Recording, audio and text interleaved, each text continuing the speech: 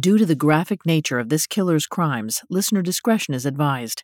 This episode contains discussions of murder, torture, rape, assault, and necrophilia. We advise extreme caution for listeners under 13.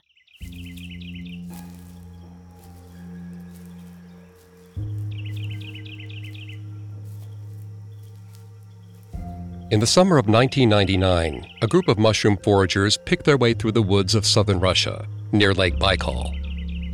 It had been a dry month, so the friends had to venture deep into the forest to find the precious fungi.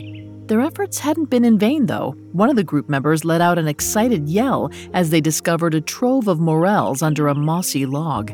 The elated band knelt down to gather their treasure when one of them heard something odd. It sounded like a wounded animal, struggling to breathe. Curious, the group went to investigate. They pushed through the foliage, stepping over leaves and fallen branches, until they came upon a horrifying sight. Lying in the brush was a woman no older than 18. She was naked and mutilated, with hundreds of puncture wounds all over her body and a bloody gash in her head. It was like she'd been attacked by some vicious animal, but a closer look told another story. The woman's neck was purple and raw, ringed in bruises the size of 2 human hands.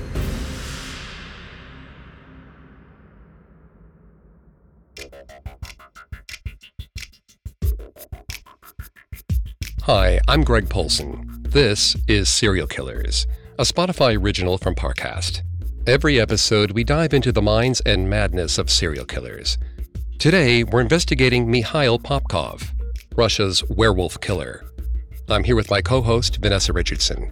Hi, everyone. You can find episodes of Serial Killers and all other Spotify originals from Parcast for free on Spotify. In the first part of this episode, we'll explore Popkov's childhood trauma and trace his misogyny-fueled killing spree that claimed the lives of over 80 women. Later, we'll see how police ignored signs that one of their own was a killer and watch as technological advances finally bring Popkov's decades-long rampage to an end. We've got all that and more coming up. Stay with us. This episode is brought to you by BetterHelp. Bottling everything up is never a good idea. It can have some terrible consequences. I mean, think about the subject matter we cover on our show. I wonder how much easier it would be if we normalized talking about negative feelings instead of lashing out when it all builds up. I recently had a session where I faced some things going on in my life I hadn't spoken to anyone about, and when I talked about it with my therapist, I realized how heavy it actually was, and I was able to see it in a different light, and it didn't feel as heavy anymore. When you need to talk, but you want a safe space for that conversation, I highly recommend BetterHelp. Even if you haven't experienced major trauma in your life, therapy is excellent for day-to-day positive coping skills and learning how to set boundaries. So if you want to give therapy a try, check out BetterHelp. It's entirely online, convenient, and flexible. It's also easy to get started. Just fill out a brief questionnaire to get matched with a licensed therapist. Get it off your chest with BetterHelp. Visit betterhelp.com/serialkillers today to get 10% off your first month. That's BetterHelp, HELP.com/serialkillers. Hear that? It's the sound of someone whacking the ground with a rake. Specifically, they're beating around the bush, which we've done enough of in this ad too, so let's get right to it. The new Moneymaker scratch-off from the Ohio Lottery doesn't beat around the bush. Money Maker. Play the game and you could win money, up to $2 million. With more than $88 million in prizes, ranging from $50 to $500, Moneymaker cuts right to the cash. Lottery players are subject to Ohio laws and commission regulations. Play responsibly. Imagine you're a fly on the wall at a dinner between the mafia, the CIA, and the KGB. That's where my new podcast begins. This is Neil Strauss, host of To Live and Die in LA. And I wanted to quickly tell you about an intense new series about a dangerous spy taught to seduce men for their secrets and sometimes their lives. From Tenderfoot TV, this is To Die For. Search To Die For in your podcast app to follow the show.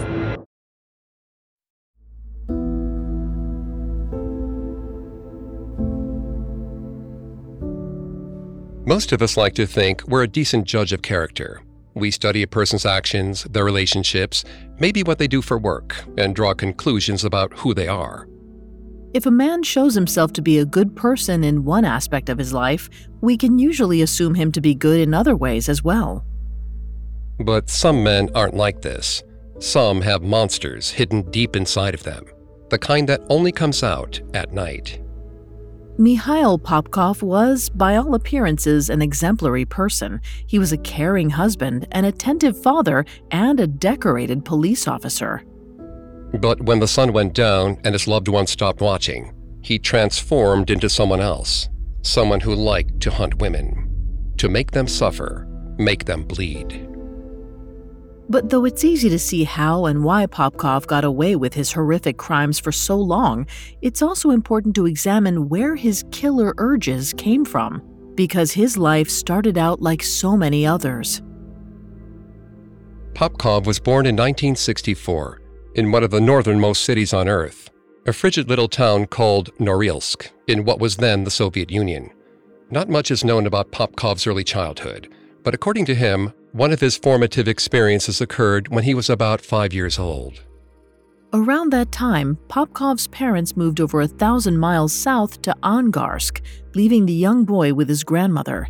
When he finally rejoined his family in the new city, he was shocked to discover that his mother had given birth to another child, his sister Lena. Popkov felt betrayed by his parents. Not only had they left him behind, but they had changed the family without including him. He was extremely jealous of how much attention Lena received, but figured he could win back his parents' love with obedience and good grades. Popkov studied hard in school and even used his recess break to finish up homework. His strong work ethic endured as he grew older. At age 8, he started working alongside his father, digging graves in the cemetery. As he entered his teenage years, Popkov decided to take on a career of his own and became a mechanic. By 1981, 17-year-old Popkov had a job at a petrochemical company. He was earning money and preparing to move out of his parents' house when he did something many teenagers do. He fell in love. Everything seemed to be going perfectly for Popkov. He had a girlfriend and a solid career path ahead of him. He couldn't be happier. But then he got some life-altering news. He was being conscripted into the army. His girlfriend was a realist and told him in no uncertain terms that she would not wait for him. Nevertheless, Popkov held out hope for the entire 2 years he was gone. When he was finally demobilized in the mid-1980s, he returned to Angarsk and showed up on the girl's doorstep, eager to continue their relationship. But true to her word, she'd married someone else. Popkov was heartbroken.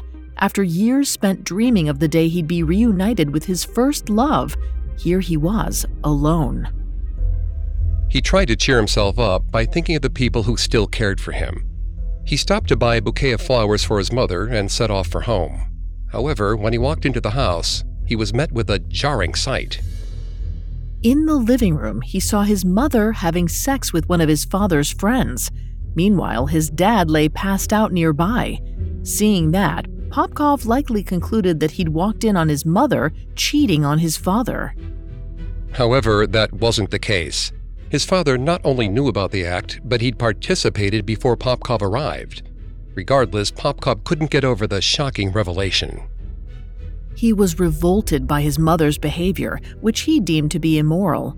According to Popkov, the experience kick-started a deep distrust of women, as well as a disgust for any expression of their sexuality. Vanessa's going to take over in the psychology here and throughout the episode.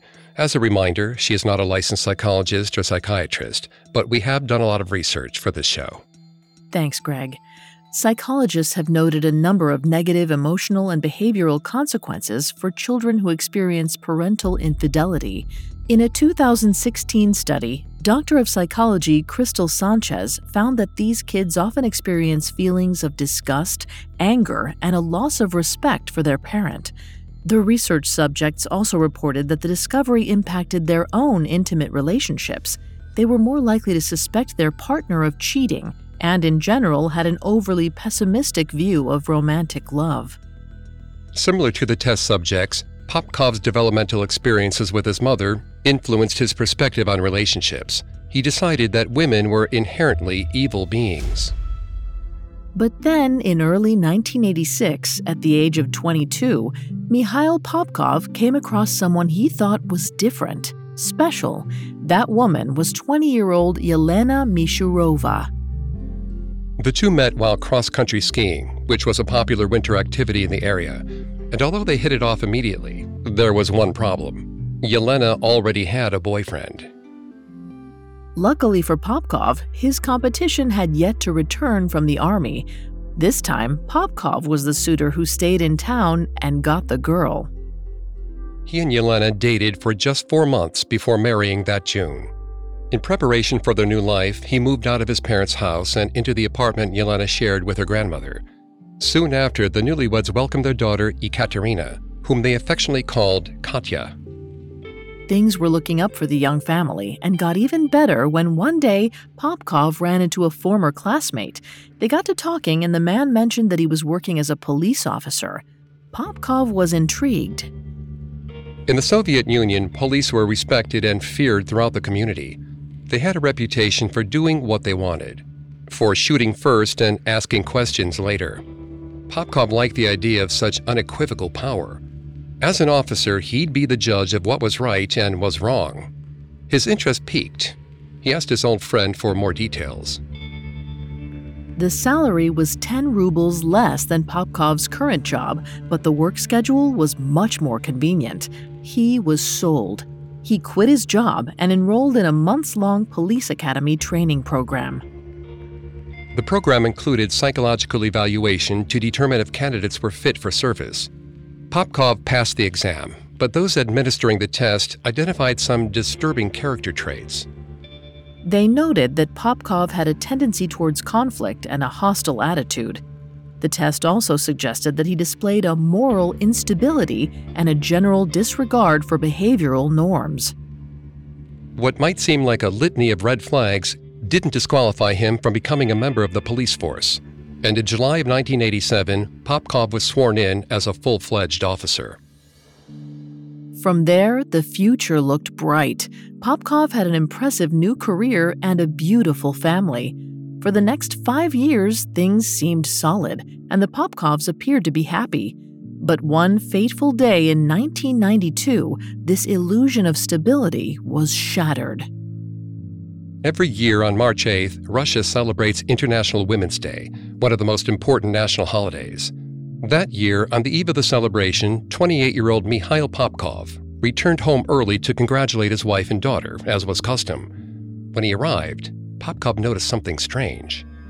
His 5-year-old daughter, Katya, was standing outside in the freezing cold.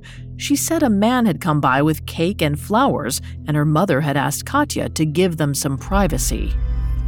When Popkov walked into the house, his eyes fell on a scene that would transport him back in time and reignite an anger so powerful that it couldn't be contained. Coming up, Mikhail Popkov hunts the women of Angarsk. Love. It's been the subject of poems, novels, music, and film. It's also been the driving force behind some of the most horrendous crimes in history. Hi, I'm Vanessa Richardson. Join me for Season 2 of Criminal Couples and meet the lovers who took their passion to perilous lengths. Featuring standout episodes from female criminals, serial killers, solved murders, and crimes of passion, this season of Criminal Couples gets to the heart of what makes two turn to a life of murderous crime. Some couples were set off by revenge or greed. Others were fueled by sex and drugs. All acted in the name of love. Discover the darker side of desire in Season 2 of the Spotify original from Parcast, Criminal Couples. Follow for free and tune in every Monday, only on Spotify. Now back to the story. In 1992, 28-year-old Mikhail Popkov's life seemed perfect. He had a loving family and a well-respected job as a police officer. One day that March, he came home early to find his 5-year-old daughter standing out in the cold. Young Katya said her mother was in the house with a man. Popkov's stomach dropped. He was immediately reminded of the time he had walked in on his mother having sex when he was a teen. He steeled himself for what he might find, then flung open the door. Inside, he flew into a rage and accused his wife of cheating on him. According to Popkov, he dug through the trash and found 2 used condoms. Yelena denied any wrongdoing and insisted they were left by a friend who'd recently stayed the night. Despite Yelena's protests of innocence, Popkov couldn't let the issue go. That night, he got wildly drunk and dreamt of hurting his wife. Although he stopped questioning Yelena about the incident, he dwelled on it all the same. He didn't understand how she could do this to him. He thought she was different. He quickly spiraled out of control. Popkov began to obsess over thoughts of killing his wife, but resisted the temptation. Instead of taking his rage out on Yelena, he looked for another woman to punish. And one night after work, he found one. We don't know much about Popkov's first victim, but based on a number of similar accounts, we've constructed a likely scenario. However, it's important to note that this is just educated guesswork. While driving by a nightclub in his police car, Popkov noticed an intoxicated woman walking alone. He seethed inside. He wondered what she was doing out so late, clearly drunk. On a whim, he pulled over and offered her a ride. Reassured by Popkov's police uniform, she got into the car. The conversation likely started off innocent enough, but soon things took a turn. Popkov claims the woman took a swing at him, and he reacted reflexively, knocking her out cold. Looking down at her unconscious form, he started to panic. His thoughts raced and his hands went clammy. He didn't know what to do. He could dump her on the side of the road, but she'd seen his face and would probably report him to the police. He knew he'd get fired if that happened. He thought about taking her to the hospital, but that would also lead to questions and potential punishment. Feeling backed into a corner, Popkov decided there was only one thing he could do. He resolved to teach the woman a lesson, to teach all women a lesson. They couldn't hurt him anymore. So he picked up his police baton and hit the woman again and again. Afterwards, he drove deep into the Siberian wilderness. When they were far enough from the city that no one would hear her screams, he pulled over and shoved her out of the car. As she regained consciousness, Popkov retrieved a blade of some kind from the vehicle and attacked. As he hacked and slashed and stabbed, he imagined the various women in his life and thought about their disgusting behavior. He saw his mother getting drunk on cheap vodka and fornicating with his father's friend. He saw his wife having sex with her coworker while their daughter waited outside. He didn't know the woman at his feet, but surely she was just as awful as the women he did know. Hurting her felt good. Finally, he could make someone pay for their sins. When his victim was dead, Popkov dumped her naked body in the forest, not even bothering to bury her. He checked his police car and cleared out any possible evidence. Then, the deed done, Popkov simply went home like nothing had happened. Hours passed, then days.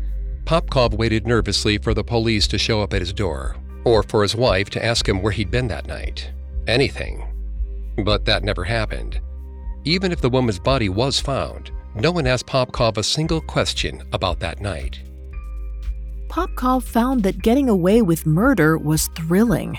He kept going over the evening in his mind, savoring the details. He couldn't decide if he should feel guilty or not. After all, as a police officer, he was supposed to prevent crimes, not commit them. But eventually, he told himself that any self-respecting woman wouldn't be out late drinking and getting into strange men's cars. Women with such poor morals needed to be punished. With this reasoning, Popkov decided that he'd done the city a favor, cleaning up the streets of, quote, fallen women. In the end, he concluded that the best thing he could do for society was to do it again. And so he resolved to hunt women regularly. Popkov began to live a double life. During the day, he was a model husband, father, and police officer. But at night, when he was off duty, he was something else entirely. He would don his uniform and sit in his cop car, waiting outside of places he might find inebriated women. Bars, clubs, restaurants. Once he honed in on a target, he'd offer her a ride home. Sometimes he'd offer her alcohol or sex. Occasionally, if the woman behaved in a way he deemed proper, basically if they refused to drink or sleep with him, he'd let her live. He might even escort her home or help her carry her bags inside. But women who accepted his offers of sex or alcohol, who were friendly, trusting, or open to a good time, weren't so lucky. He'd bash them over the head, drive them into the middle of the woods, and hack them to pieces. Popkov was proud of his after-hours work and started calling himself the Cleaner. And though his victims were random, his methods were very intentional. He kept condoms in his glove compartment to use with willing women before he killed them. Other times he forced himself onto his victims. Sometimes he even had sex with their dead bodies. Popkov also started taking confiscated weapons from the police station. He stashed things like keys, screwdrivers, or knives under the front seat of his car.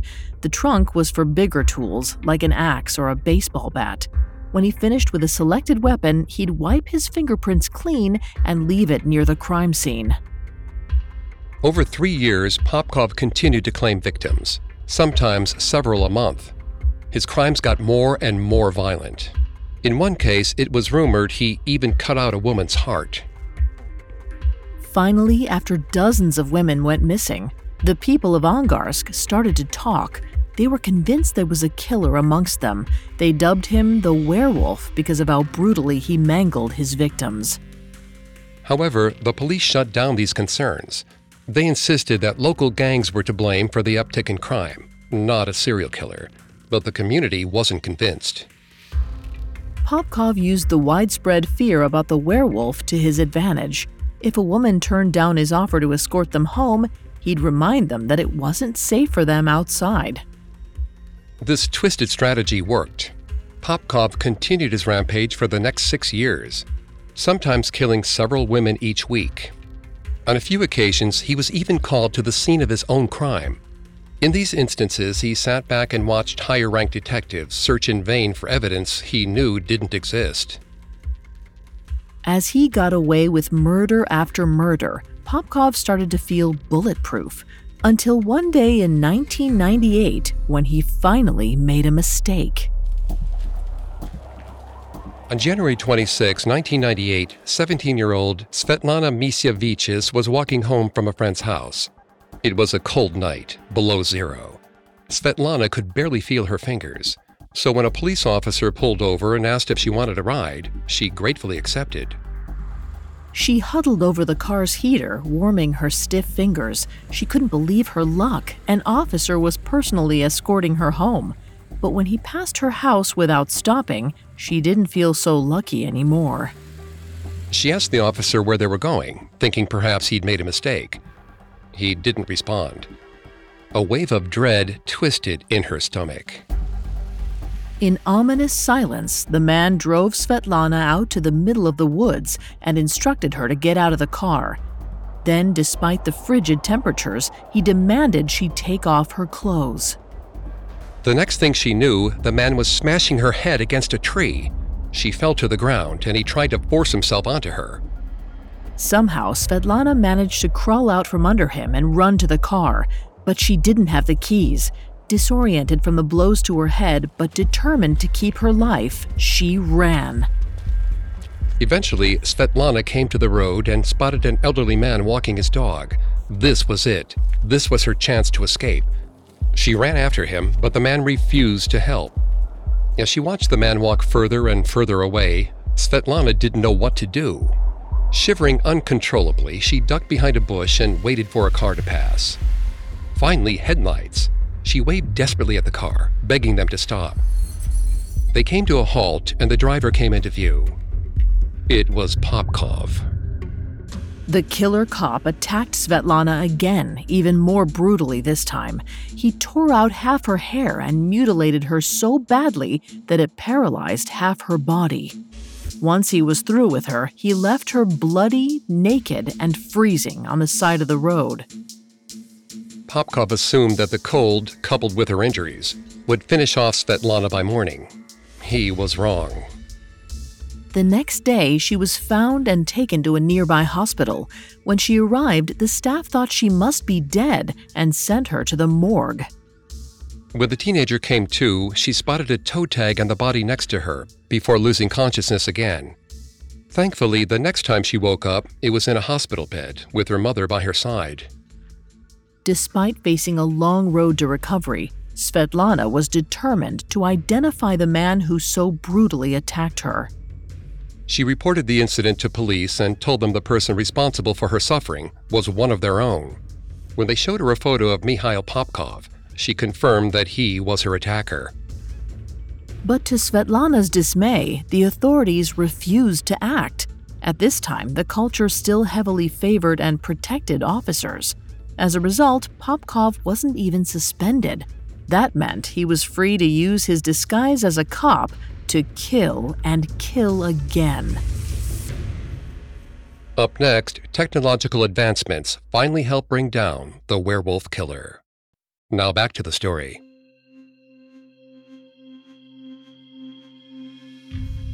By December of 1998, police officer Mikhail Popkov had killed dozens of women in the Russian city of Angarsk. His latest victim, 17-year-old Svetlana Misyavichus, had miraculously survived and was resolved to bring him to justice. But the police were less than helpful. Despite Svetlana's testimony against Popkov, it took months for them to investigate the incident. When detectives finally interviewed Popkov, he laughed off the allegations as a joke, and when they asked his wife Yelena about the attack, she said he'd been with her all night. With Yelena's alibi in hand, police concluded that Svetlana must be confused because of her head injuries, so the investigation was cut short and sent to the archives. Even so, Popkov didn't want to push his luck. Svetlana had come too close to unraveling everything. After that, he retired from policing and began selling cars instead. But he made sure to keep his badge. It was too convenient a way to get women to trust him. The investigation into Popkov's attack on Svetlana may have ended prematurely, but it had far-reaching consequences. In fact, when mushroom foragers found 18-year-old Yevgenia Protasova half dead in the woods the next summer, she decided not to report the incident. She'd seen what happened to victims when they tried to fight back against the police. Meanwhile, Popkov continued his killing spree. After the close call with Svetlana, he'd gotten more careful, but he also became more ambitious. He knew that the police would weigh his words more heavily than that of his victims, and he was ready for a challenge. On the night of June 2, 2000, Popkov was on the hunt. As he sat in his car listening to the radio, he noticed women walking by. Marina Lizhina and Lilia Pashkovskaya had a lot in common. They were in their mid-30s and worked at the same shop in Angarsk. They also had teenage daughters waiting for them at home.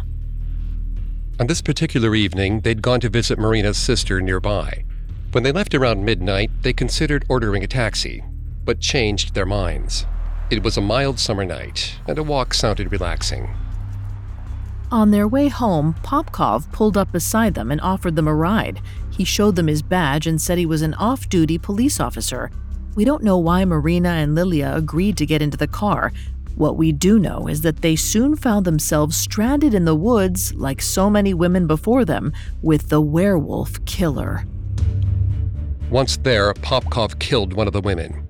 Seeing what had happened to her friend, the other ran into the forest before he could get to her. Popkov had never handled two victims at once and wasn't prepared for something like this to happen, but he couldn't risk another police investigation. He caught up to the fleeing woman and stabbed her so many times that the forest floor was stained red. With his bloody deed finished, Popkov cleaned himself up and drove home. It wasn't until he tucked his own teenage daughter into bed that he realized he was missing something very important. Something that could bring his entire murder spree to an end. Mikhail Popkov had dropped his police badge at the scene of the crime. Frantic, he left home and drove to the clearing where he'd butchered his latest victims. When he arrived, he was relieved to see he'd gotten there before the authorities. Popkov retraced his steps along the forest floor, gleefully reliving the previous night's killings. He quickly found his badge nestled amongst the fallen leaves. As he walked back to his car, an unexpected noise caught his attention. One of his victims was still breathing. Popkov was impressed. He'd left her for dead hours ago, but he wasn't one to leave loose ends. He grabbed a shovel from his car and finished the job. Afterwards, he checked the crime scene for any other evidence, then headed to work. Marina and Lilia were found days later. As with so many of the murders, the police couldn't find any clues about their killer. Once again, Popkov walked away unscathed. He felt untouchable. For the next 10 years, Popkov continued to terrorize the women of Angarsk, scattering their bodies across the area. The public became so frustrated with the mismanagement of the case that eventually they suspected the authorities might be on the murderer's side. Finally, in 2011, the police seemed to acknowledge that they needed a different strategy. So they assigned the growing case to a new investigation team. Looking through all the evidence, the squad quickly noticed something investigators had overlooked until now. As a former cop, Popkov knew how to get rid of evidence, but he'd forgotten about one crucial detail: his tire tracks. Fresh-eyed detectives spotted the same tracks in multiple crime scene photos and started connecting the dots. They sent the photos in for closer analysis, and experts determined that they were made by a Lada 4x4, an off-road vehicle often used by law enforcement officers. In the light of this discovery, the team reconsidered Svetlana Misyavich's testimony that she was attacked by a policeman. Maybe she'd been telling the truth all along. Investigators decided to question the 3,500 current and former officers who'd been on duty since the murders first began 20 years ago. In March of 2012, it was Popkov's turn. Popkov was calm as he made his way to the familiar station. He'd evaded capture for this long. One more interview wouldn't make a difference. But there was one thing he didn't anticipate. Since he'd quit the force in 1998, scientific advancements had made DNA testing widely available, and the new team was utilizing this technology. They'd taken semen samples from the Werewolf's crime scenes to compare against saliva samples from the officers they spoke with. When Popkov arrived for his evaluation, investigators requested to swab the inside of his mouth. He panicked and asked what would happen if he refused the test. Although he ultimately agreed to the swab, that hesitancy was concerning. So when Popkov left the building, they assigned an officer to tail him. Popkov's first stop after the police station was to a lawyer's office. This only made him look more suspicious. But it wasn't enough to make a move. So for the next few weeks, investigators continued watching Popkov, biding their time while they waited for the DNA results to come in. Finally, in June of that year, they got their answer. The samples matched. They'd found their werewolf. The authorities sprang into action and caught up to Popkov while he was on a train to Vladivostok. When questioned, he initially confessed to 3 murders, but as the investigation continued, that number rose to 22. As he spoke to investigators, Popkov described many of his killings in detail and seemed proud of what he'd done. He told police he wanted to, quote, cleanse the streets of prostitutes, a claim made somewhat less credible by the fact that none of his victims were believed to be sex workers. While detectives interrogated Popkov, prosecutors wrote up formal charges. But before he could be tried in court, he needed to pass a psychological evaluation. A forensic sexologist concluded that, though his actions seemed insane, Popkov was fully aware of what he was doing. So he went to trial. With the evidence against him and his confessions on record, it was hardly surprising that Popkov was found guilty. In January of 2015, he was sentenced to life in prison. he was slated to live out his days at the Black Dolphin, a remote penal colony on the border of Kazakhstan that holds Russia's most sadistic criminals. Despite the rock-solid case against him, Popkov's guilt wasn't evident to everyone. His wife and daughter refused to believe the charges. They spoke to news outlets and went on TV telling anyone who would listen that he wasn't a killer. Popkov's wife, Yelena, said she always felt safe around her husband, and if he was released, she'd continue to live with him, no questions asked. His daughter, Katya, even told a reporter that she wanted to try and solve the crimes herself to prove her father's innocence. Yelena and Katya's denial in the face of overwhelming evidence represents a psychological effect known as cognitive dissonance. This concept, theorized by social psychologist Leon Festinger in the 1950s, dictates that humans have a natural desire for logical consistency between their beliefs and their actions. When these two things don't line up, we experience cognitive dissonance.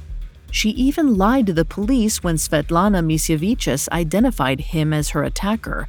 When she was confronted with the idea that her husband was actually a serial killer, she wasn't willing to change her beliefs to match reality, because if she did, that meant she'd helped a murderer go free, and she would never do something like that. Meanwhile, Popkov didn't make it any easier for Yelena and Katya to defend him. Although he already had one life sentence on his head, he continued to confess to more brutal crimes over the next several years. Some believe he did this to increase his kill count and secure his spot among the ranks of Russia's worst serial killers. Others think he wanted to extend his time in pretrial detention ahead of the Black Dolphin penal colony, where the living conditions were much worse.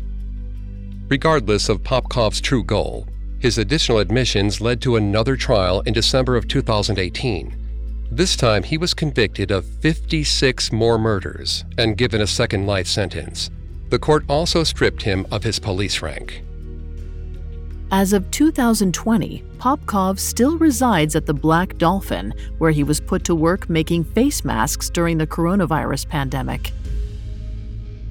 Mikhail Popkov was dubbed the Werewolf Killer because of how violently he maimed his victims. But the moniker fits in more ways than one. Like his namesake, Popkov lived a double life. By day, he was a devoted husband, father, and policeman. But at night, he transformed into something his loved ones couldn't even recognize. So which was the real Popkov, the man or the werewolf? The answer isn't so simple. While it might be comforting to believe in monsters, the truth is some men are just as capable of violence, even if we can't see it. And when you think about it, that's more terrifying than any creature from your nightmares could ever be.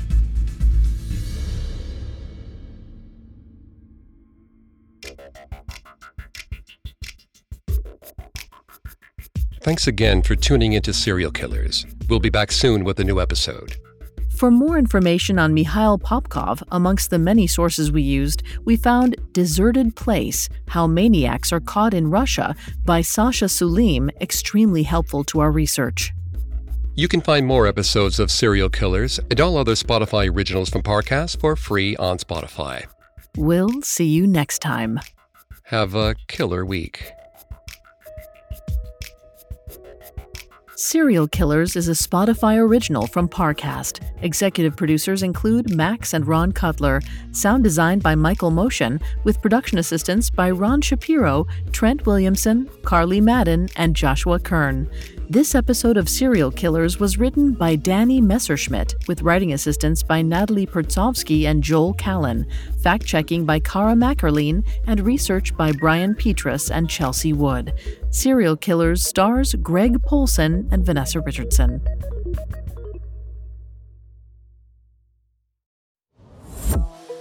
It's been said that love is a many-splendored thing.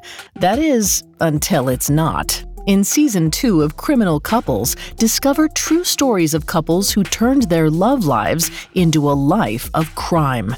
Lies and deceit are just the beginning. Follow the Spotify original from Parcast, Criminal Couples. Catch new episodes every Monday, free and only on Spotify.